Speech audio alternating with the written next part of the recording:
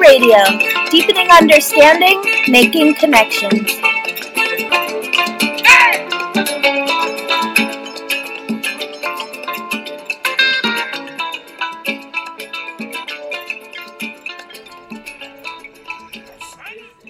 Is WVEWLP Brattleboro 107.7 FM, your local community radio station, streaming online at WVEW.org.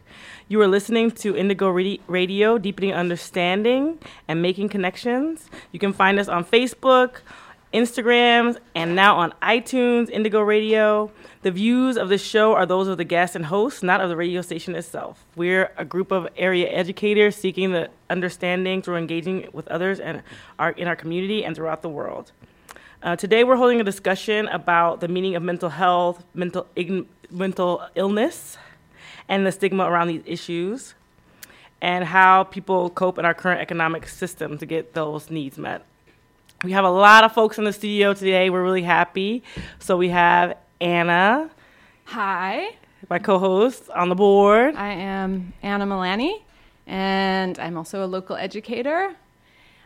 We have Hannah here in the studio with us, and we have Calvin Moen from Vermont Psychiatric Survivors here in the studio with us too.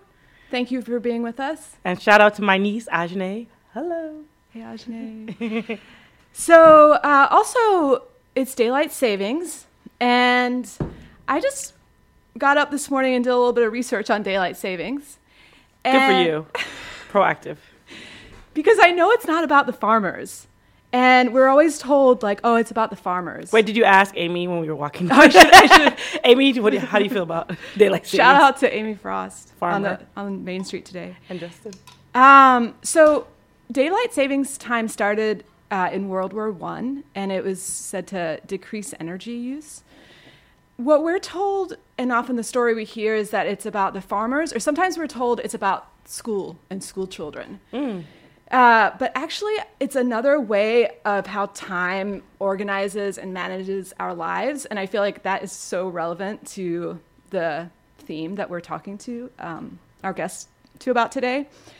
And actually, what was interesting is that farmers actually protested the daylight savings time. And dairy farmers, I found out, are affected the most because the cows' bodies and their milk actually really is affected with the time change. And this is interesting, is that I found that the Gulf industry, the barbecue industry, and the petroleum industry were huge backers of daylight saving times legislation, which I think says a lot. And part of the thought is that when there's more light out, people buy more things. So it's definitely, connected to this economic system that we live in. And did the time go forward or back? It went forward. Okay, got it. So we lost an hour. Okay, I'm going to read. I was only laughing because I was thinking I sent my brother this thing today that said that we lost 1 hour of the Trump presidency. So we should be celebrating. Okay, before we go... We're going to get it back in the fall, you know True. that. Good point, Cal. Good point. Okay, I'm going to just read a short poem that I found online. It's called Short Daylight Savings Time Poem is the name of it. Clever. Yeah. And it's by Kai River. Daylight savings time is a love note to capitalism, a corsage on the wrist of consumer culture, a bouquet of yawns for the workers, a rope tying our feet to the cadence of the state. Whoa. So we're going to leave you to think about that. That's a lot to think about, Anna. And we're going to come back and definitely talk about mental health, stigma, criminalization. We'll be back with Hannah and Cal. This is Billie Holiday.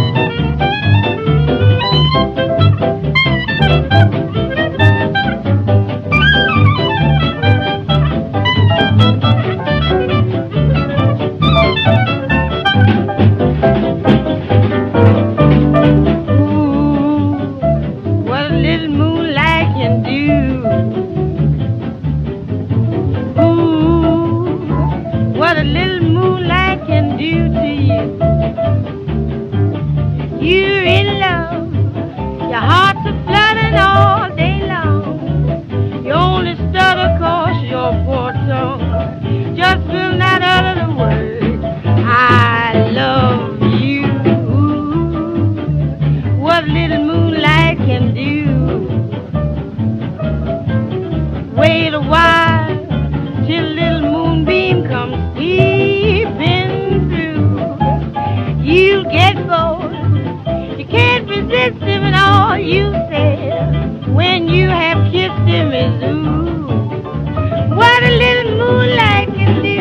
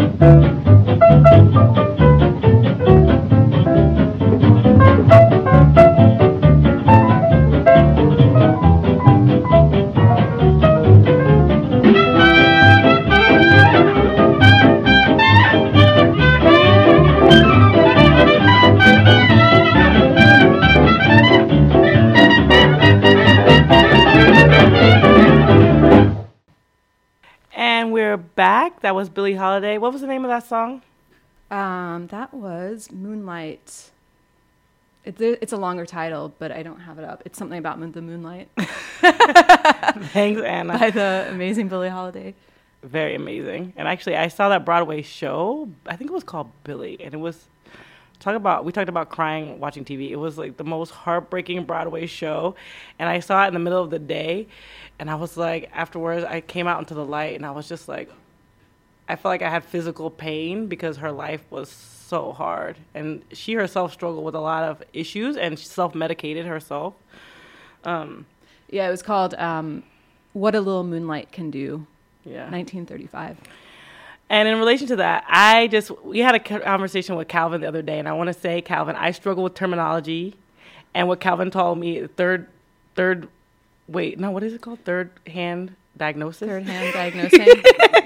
So, Calvin, I'm going to say what I say, and you feel free to correct me. I'll take it. Is that all right? Yeah, thanks for that invitation. So, I feel like, and maybe, Hannah, you want to jump in on this, but maybe we should just start on talking about what is mental health. Because when I think about the health system, I think that in my head, it's not about going to the doctor. It's about finding ways to be healthy. So it's about access to food, access to clean water, access to housing, access to exercise, that the things that make us healthy. That's what our health system should be. It's not about going to the doctor. So when we say add mental in front of that adjective, what do you think that means? What is mental health? I really appreciate that question a lot because I don't know, right? Like, it is a term that is used in so many different ways to capture so many different ideas, and I tend to just not even use it because I don't always know what somebody means. Like, a lot of times it's this counterpart to mental illness, right? Like, so you could have mental illness or you could have mental health. Right. Or mental health is used to kind of describe, like, the collection of diagnoses that are in the DSM, the Diagnostic and Statistical Manual. Thanks for defining that. Yeah.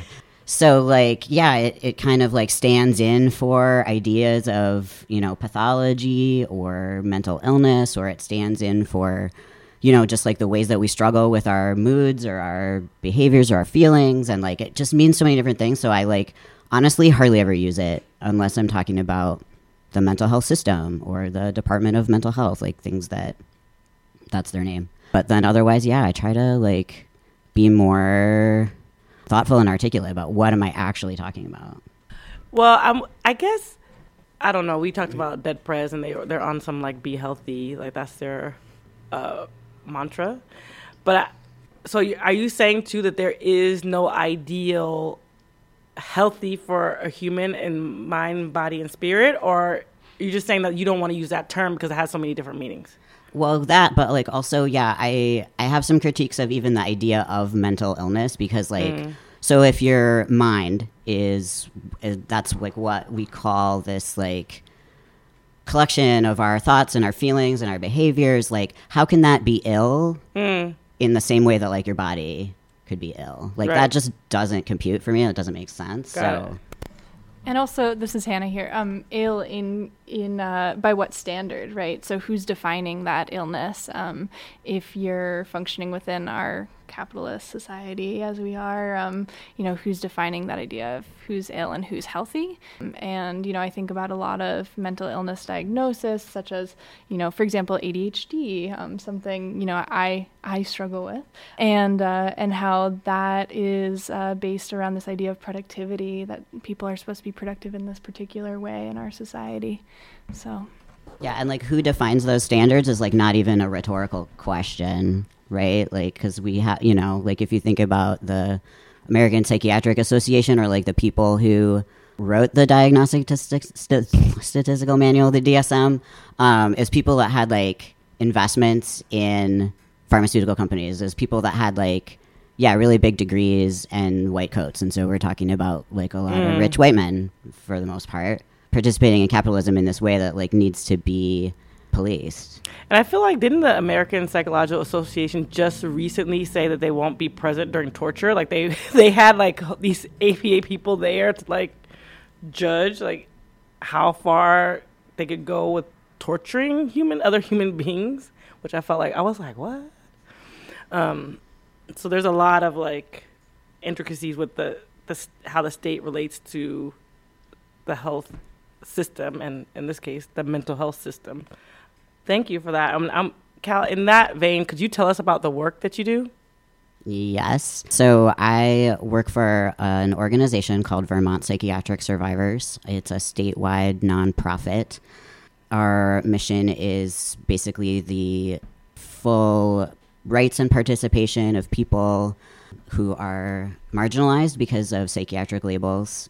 So we do mutual support and advocacy in psychiatric hospitals and in the community. We publish a newspaper called Counterpoint that comes out 3 or 4 times a year that you can get like all around Brattleboro and all around different parts of the state, actually, like, grocery stores and coffee shops, and like it's out there, it's free. Wow. And we're pretty active in terms of like the legislature in trying to influence laws and policies in ways that will hopefully benefit our communities. Mm-hmm. Cal, can you just talk a little bit more about Counterpoint? What kind of things are in Counterpoint, and who's writing the articles? Or Counterpoint tries to focus on the voices and the experiences of people who are directly impacted by psychiatric harm, by the psychiatric system. So there's a lot of like commentary that gets published by people, about their own experiences. The editor writes most of the news and does like most of the reporting and tries to focus on, making sure that the voices and the experiences of people who are living through this stuff are the ones that are getting highlighted. And so, it's news, statewide news that is related to, just anything that affects us. So that could be like police shootings of people who are believed to be in some kind of crisis. Yes. That could be about stuff that's going on in hospitals or stuff that's going on in prisons. In fact, the current issue that's out right now, the front page story, is about a peer-to-peer support program starting up in Vermont prison. So, that's cool. Mm-hmm. Can you tell us a little bit, what is the peer support program? How well did I read the article? So what I think it is basically like some of the prisoners have been identified as like being mentors for, I guess, new folks who are coming in. Okay. And they're identified by like, I think by the like prison administration or staff or something. But, they go through some training of just like how to do some kind of like emotional support, and they're available in that capacity for each other, for other prisoners. Mm-hmm. Yeah, I feel like last week on the radio we talked a little bit about this. I feel like there's such a struggle when we talked about immigration. It's like I'm always supportive of programs that are good in prison, but then it feels like, ouch, like we want people out of jail. So I feel it's like this double-edged thing. It's like, there should be writing and education in prison for the incarcerated, but most people don't need to be incarcerated. Yeah, and I feel like, Cal, I know that we have talked about this before, and just sort of on that note, talking about the criminalization of people that, by society's standards are experiencing mental health issues. And so can you talk, and for me, I think I look at it and I've been, just doing stuff around the criminalization of the poor. And to me, that goes hand in hand, that it's often people that are also struggling economically. But I know that you have done a little bit of work around that, and can you tell us about what's happening in Vermont and just your thoughts around the idea of prison and people who are suffering that are also placed into prisons? There's been a lot of talk recently just about the, disproportionate number of people in prisons who either had previously been identified as having some kind of psychiatric diagnosis or trauma or struggling with moods or behaviors in prisons. And I think that your critique about the impact of poverty on that is definitely linked in, the just surveillance of people in poverty is just contributes to their involvement in criminal system as well as in the psychiatric system. And there's a lot of ways that those two systems feed into each other and overlap. So it's all really just about social control, in my opinion. There's behaviors, most of them survival behaviors, that can either get criminalized or pathologized. So whatever folks are doing to survive life, whether that is shoplifting for survival or whether that's talking to yourself in the supermarket in order to get yourself through it, those are behaviors that our culture is really uncomfortable with, or that, is potentially actually harmful. And so the way that we negotiate that is to lock people up, put them away, punish them in ways that end up perpetuating more trauma and more abuse, and don't, in fact, address the kind of root causes of what the harm was originally. Go ahead, Hannah. Just adding on to that, in addition to, I think, the mental health institutions functioning as a form of social control, I also see them similar to the prison industrial complex functioning as both a place where populations are disposed of. There's this disposability that comes into play, specifically when you think about people who are struggling with mental health and are poor. But there's also the fact that a lot of the mental health institutions are for profit, and so there's this whole money-making, complex that comes with that as well. Just think about that. So there's an economic drive, not just social control. Yeah. And I was reading an article this morning, and it was saying that 44 states in the U.S., a jail or prison holds more mentally ill individuals than the largest psych hospitals, and that individuals with these diagnoses as schizophrenic or bipolar, they're more likely to be in a jail or prison than a hospital. Mm-hmm. They're 10 times more likely. And I know also that there are have been long similar issues with psychiatric institutions as there are with jails. And I don't know if you want to talk a little bit about the history of that going back to when there were first these institutions and the closure of them. Can you talk a little bit about that, Cal? Yeah, just really generally speaking, there was a big movement of deinstitutionalization in the 60s and 70s, where a lot of really big state hospitals closed down, and people were no longer living their entire lives locked up in a psychiatric institution. And instead, they were all just kind of dumped out on the street. And they had, most of these folks had been isolated from their communities and from their families for so long that they didn't have a lot of supports except for each other. And so a lot of really radical organizing happened in that moment that, has continued until now. But yeah, we have definitely just sort of moved the place that folks are warehoused, whose behaviors are, troubling or that we don't understand. Yeah, great. So I guess maybe we should take a quick break. Yeah, let's go to a break. What do you think? We're great. Okay, we are going to play. This is for Cal. We're so thankful that Cal is on the show, and we're going to play some Prince because I know that Calvin is a huge Prince fan. So this is When Doves Cry.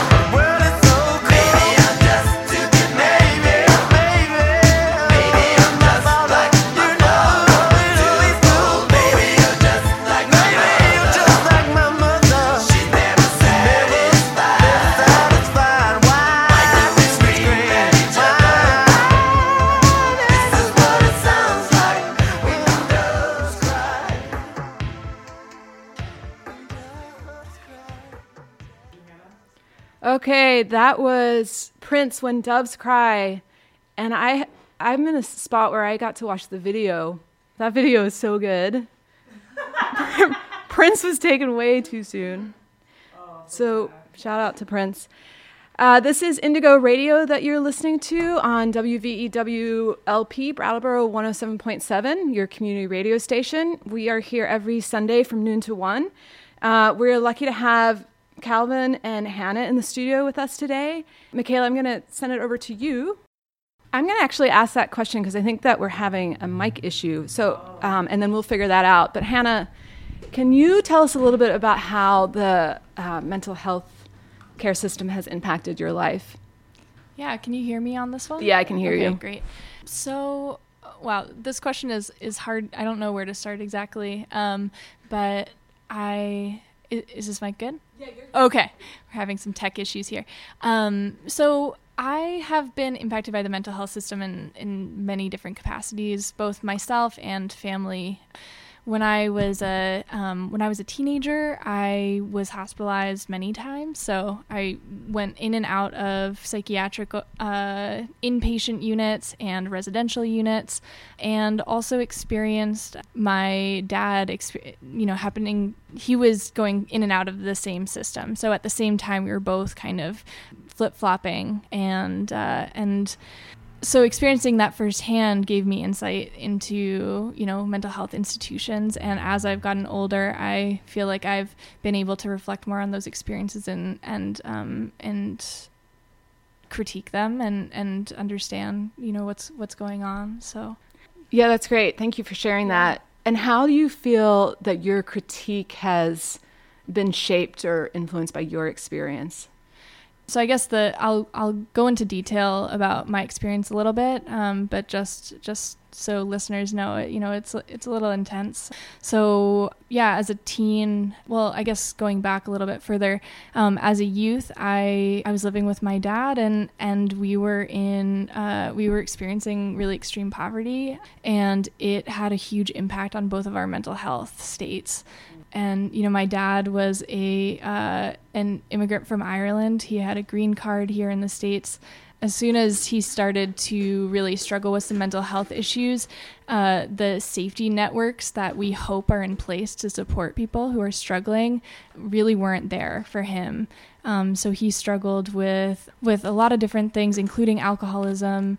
And as a teen, that, was really impacting me and my mental health as well. So in 8th grade, I was hospitalized for the first time for self-injury, depression, suicidal ideation, all these things. And shortly after that, my dad was hospitalized for a similar thing. Again, that's that flip-flopping that was happening. And actually, the summer before my sophomore year of high school, my dad died by suicide. And so I'm a survivor of suicide in that way. And I knew at the time that my dad had been completely neglected by these institutions that are supposed to support him. And I think just as I've gotten older, I've been able to see more and more how his experience as an immigrant, his experience as a poor person, made it so that these support networks were not accessible, and despite the fact that he wanted to get help and support, he was actually unable to. And so in a lot of ways, when I think about his death, I really think about it as not so much a suicide, but more a death by capitalism almost type of situation. And I have been able to connect to a lot of other survivors of suicide and mental health, and I know I've heard that that's a critique that a lot of people have. I'm seeing Calvin shake his head right now. So, Hannah, thank you for sharing that with us. I know that that's really hard to talk about, and it sounds really painful. And I know that I can't imagine the impact that the system has had on your life in terms of the mental health system, in quotes. But I'm wondering, can we imagine something different? And if we imagine something different, what would that be? Something that could support you and your dad and other people in similar situations. I feel like the other piece to it is, and I don't know how much this helps, but sometimes it does help to know that you're not alone, that so many people are suffering similar situations, because more than often than not, it's not individuals who are struggling with poverty, it's families with children. So how can you imagine something different? Right. So yeah, my experience with mental health institutions and these issues has politicized me. It politicized me at a really young age, and it continues to. I believe that there's so much hope out there, and that I think part of that is it's so important to move from an individual critique to a larger communal critique. So understanding that my experience and the experience of my dad, and all of the people who I was hospitalized with, we're part of a system, and there are amazing support networks within that. And I know that Calvin's involved with that. So maybe I can pass this over to Calvin. Yeah. Are you alluding to the Hive So the Hive Mutual Support Network is just this really grassroots, kind of loose collection of people who are working to create networks, create relationships, create spaces and infrastructures where we can support each other's survival needs, whatever those might be, in ways that, respect, everyone's needs and autonomy, in ways that sometimes the systems that are supposed to ensure our safety do not. My critique of a lot of the social services is that there's a lot of paternalism and coercion, and just there's a lot of hoops that you have to jump through in order to access the things that we all need to survive, and that and experiencing those systems is really harmful for a lot of people. And so just recognizing a need for alternatives to that. And a lot of what we do at the Hive is definitely around emotional support. A lot of us who have been doing that organizing are psychiatric survivors or people who have been in the mental health system or impacted by it. And so a lot of our focus does tend to be on, trying to create spaces that are just safe places to be ourselves and talk about things that are really hard without, having anybody kind of step in and try to take over and take control. We've been getting together for about 4 years and offering different kinds of groups and activities. If you could tell us what a psychiatric survivor is. Yeah, I get asked that a lot because it's in the name of the organization that I work for. Yeah. So if you think about other paradigms, when we talk about abuse survivors, like domestic violence survivors, it's somebody who's experienced harm, experienced abuse, and the term survivor is a political one, and it's an identity based in resilience and in hope.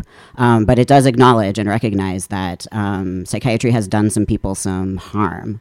And then there's other folks who also use it in the way that I would think of as more analogous to a cancer survivor, for example. So somebody who's had a condition or an experience that they then survived, and that they, similarly, you feel hope and it's part of your identity. So those are two different ways that it commonly gets used, and I guess I tend to emphasize the one that, for me, has that critique of and acknowledgement of the harm of psychiatry. Great.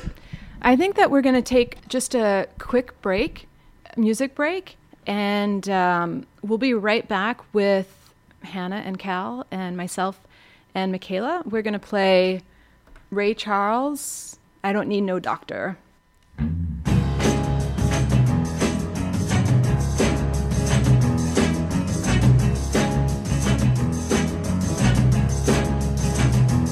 I don't need no doctor, 'cause I know what's ailing me. I don't need no doctor, no, 'cause I know what's ailing me.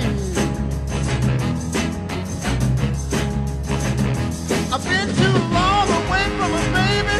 Oh, I'm coming down with a misery. I don't need no doctor for my prescription to be filled. I don't need no doctor. I don't need no doctor, I tell you now, for my prescription to be filled. I don't need no doctor. Only my baby's arms could ever take away this chill.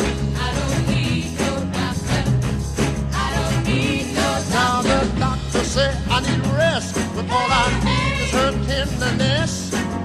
He put me on a critical list, when all I need is a her sweet kiss. He gave me a medicated lotion, but it didn't soothe my emotion. I don't need no doctor. I don't need no doctor. All my hope to live is gone. I don't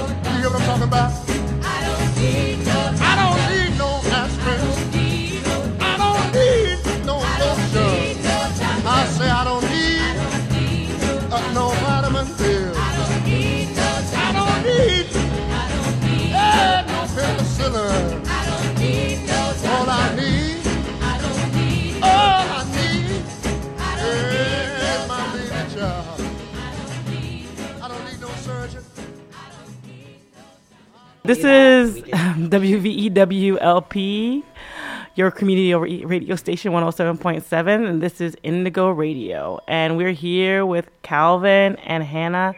And Hannah was talking about her experience, and Calvin was defining what a psychiatric survivor is. And I have questions, and we can talk about the song Ray Charles, I Don't Need No Doctor, but in that discussion, I'm wondering about the word identity.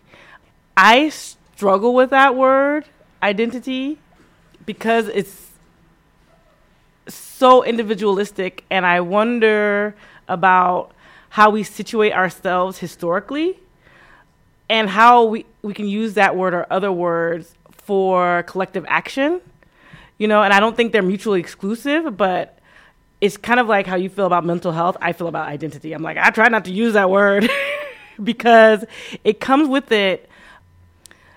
Sometimes people use their identities for personal gain and also to manipulate and not talk about other things that are also important.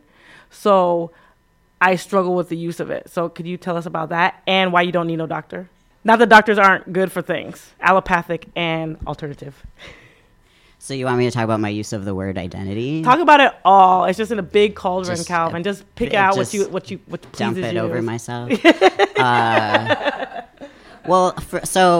For me, coming to an identity of a psychiatric survivor has been a pretty powerful experience. Especially as opposed to having an identity as a person with a mental illness. That was not something that made me feel powerful or that made me feel like I had a community or that I could be part of a struggle. And so when I heard other people identifying in this way and I thought, oh, that clicks for me, like that's something that, I want to be a part of, then I kind of jumped on that. That makes sense. I guess for me, identity can be useful when it's like something that, unites and organizes us. For sure. So this is Hannah responding to that. It's interesting. Me and Cal were just sitting here, and we've known each other for like 7 years, maybe, and we've never had this conversation before. And I think part of that for me is that first off, I'm not organizing around mental health as much as I would like to be, and I'm inspired by your work, Calvin. But second off, I don't think about my my experiences with mental health in the past and present as being so much part of my identity, but it has politicized me in a really moving way.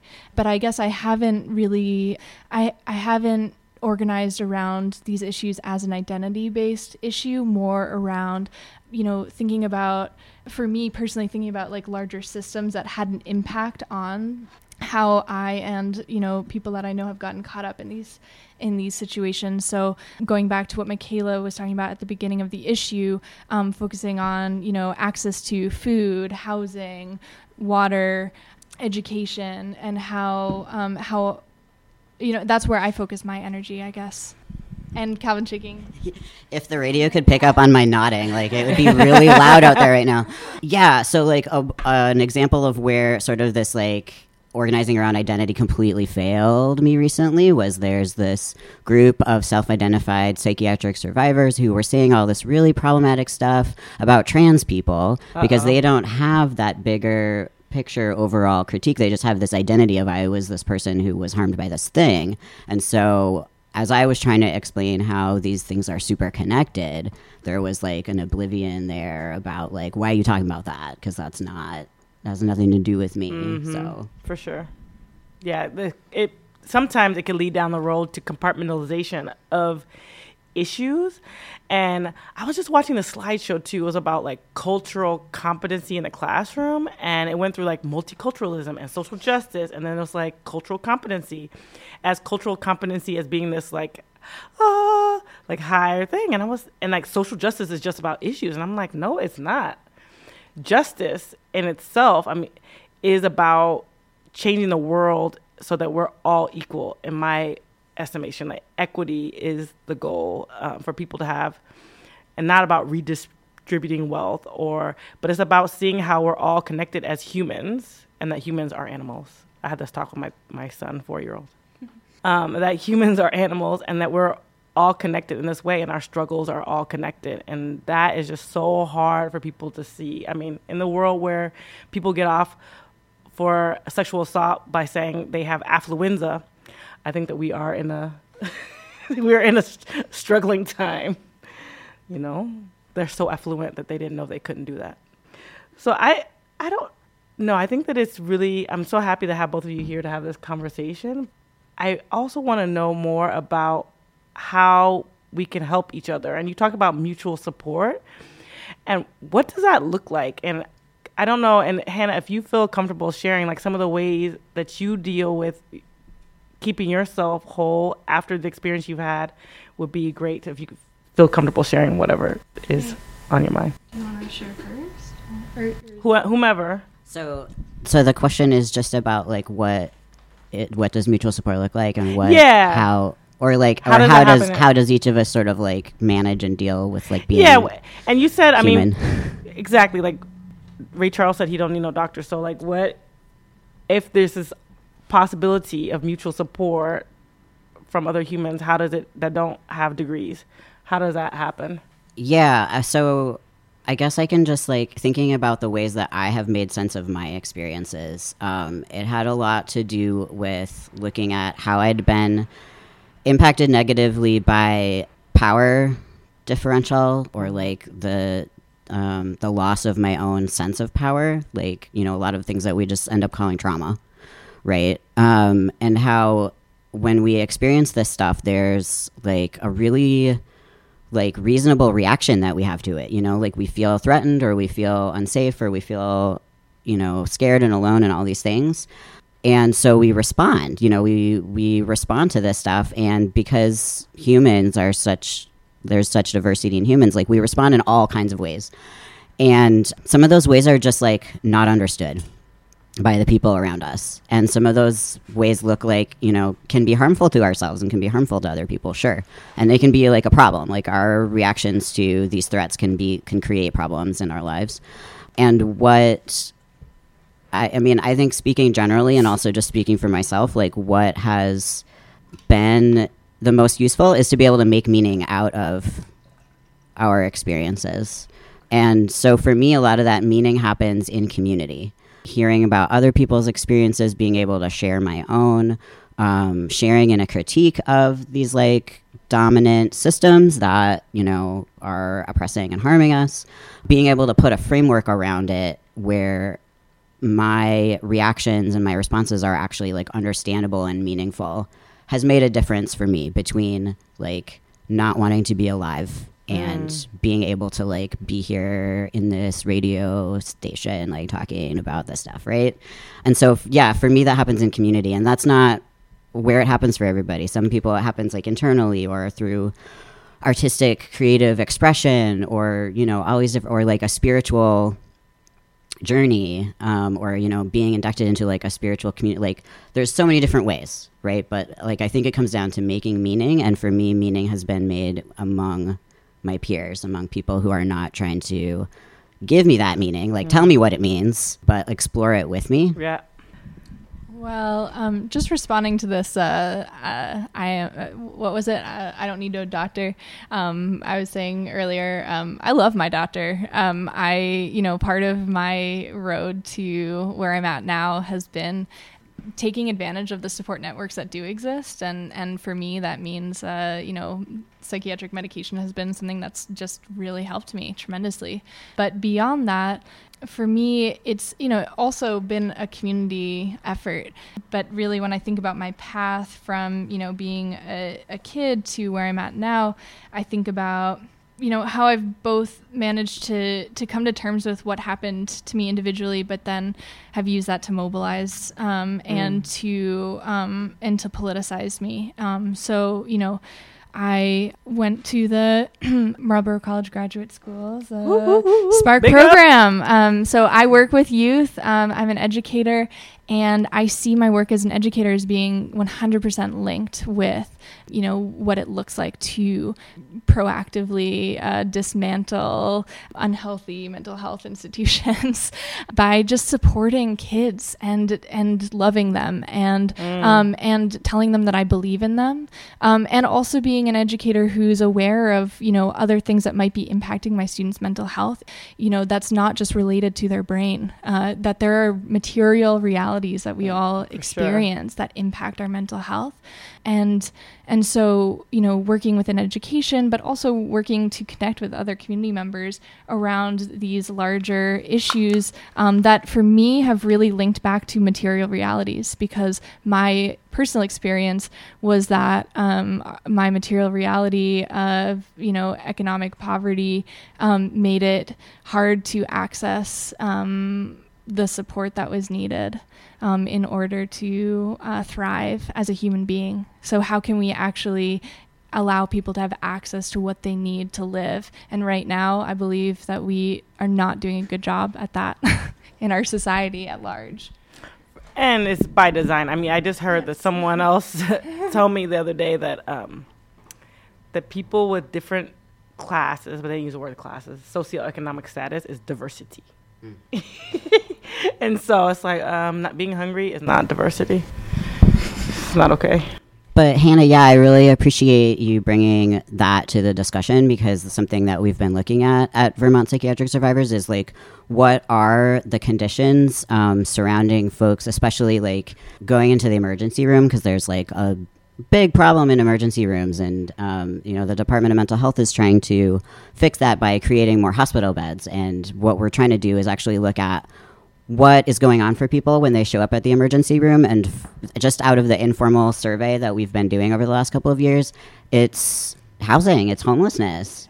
Like the vast majority of people in the emergency room, they might be showing up because of suicidal ideation, because of not having a place to be, or they might be showing up because of an attempted overdose on whatever, because of not having a safe place to live, food, like all the things that we need. So. And yeah, seeing that firsthand, there's no way to turn your back on it once you see what's going on, for me at least. And there is a hospital in Chicago, Illinois, actually Chicago, where they're paying for a certain amount of people who come to the emergency. They call them chronic emergency room, something. I'm missing the word. Patients, I guess I could use. That they're paying for their housing. People who come to the emergency room, I think multiple times in a month. And so they're paying like $1,000 for this group of people's housing, and it's less expensive than paying to have them come to the emergency room 3 or 4 times a week. And the hospital is going really well. And there was a whole NPR segment about how, people just don't have what they need, and that's how they end up in the emergency room.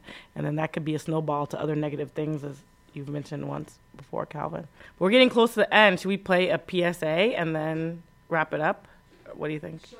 And we're back. This is Indigo Radio, W107.7 LP. And we have Hannah and Calvin in the studio. We're so happy to have you here. And this is such a profound topic. And I know we just scratched the surface of what's going on for so many people in this country and in the world, because people don't have their basic needs met. And I feel like that's kind of the crux of what we kind of ended on before the break. But we're just rounding out the show. Are there any things that our listeners should know, those of us who are educators, those of us who run into people on the street that are struggling? What should we know? What should we do? What would be your final advice to those of us, besides don't diagnose people because you ain't no doctor? Wait, but then you don't need no doctor, so it doesn't matter what the diagnosis the doctor gives, right? Am I right about? Well, so, right, my answer to your initial question was just going to be, listen to folks about what their experience is. And so if that's something that your doctor is doing, then, yeah, maybe you have a good relationship with your doctor and that's working for you. And, when I decided I didn't need no doctor, it was because many that I had been trying to work with were just, dismissing me and, we're the experts, and I didn't get to have any piece in that kind of decision. Mm-hmm. So, yeah, just listen to folks around you. Like, what is their experience meaning to them, and how can you like be supportive of that instead of like, is what's happening to you? For sure. Hannah, do you have something to add? No? It's hard to wrap all this up. Keep the conversation going. Think about ways that mental health are interconnected with other issues, and if you if you run into a person who seems like they're having a hard time, ask them how they're doing, ask them if they need resources, if they have resources. Get connected with one another. Don't be afraid to be a human with other humans. I feel like that's what we're pumped with. Like, we're pumped on from every angle with fear. And then we're taught to be scared of each other. And that is, I feel like, a big, I don't want to use the word nemesis, but it's just a horrible thing. And I think it's what they use to make us buy things, to make us feel insecure. And so it's true, like, don't necessarily be scared. It shouldn't be our, like, knee-jerk response to be scared of other human beings, no matter what they look like or necessarily how they're behaving, but to be aware, but not always scared. So I guess we're going out now. Thank you to Hannah and Calvin. And what are we going out with? We got 1 minute. Nina Simone. Oh, another sad, heartbreaking story. Mississippi Goddamn? No. I wish I knew how to feel to be free. I wish I knew how to be free. All right. Thank you for listening. Thanks, everyone. Anna says thanks, too, if you can't hear.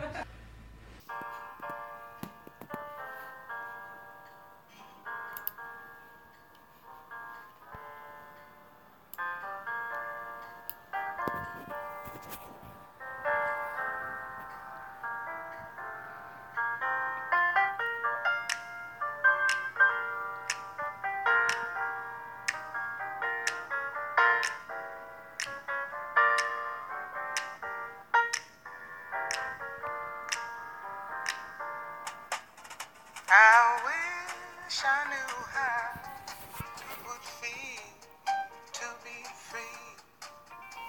I wish I could break all the chains holding me. I wish I could say all the things that I should say. Say them loud, say them clear, for the whole round world to hear. I wish I could share all the love that's in my heart. Remove all the bars that keep us apart. I wish you could know what it means to be me. Then you'd see and agree that every man should be free. I wish I could give all I'm longing to give. I wish I could live like I'm longing to live. I wish I could do all the things that I can do, though I'm way overdue. I'd be starting anew. Well, I wish I could be like a bird in the sky. How sweet it would be if by my own I could fly. I'd soar to the sun and look down at the sea.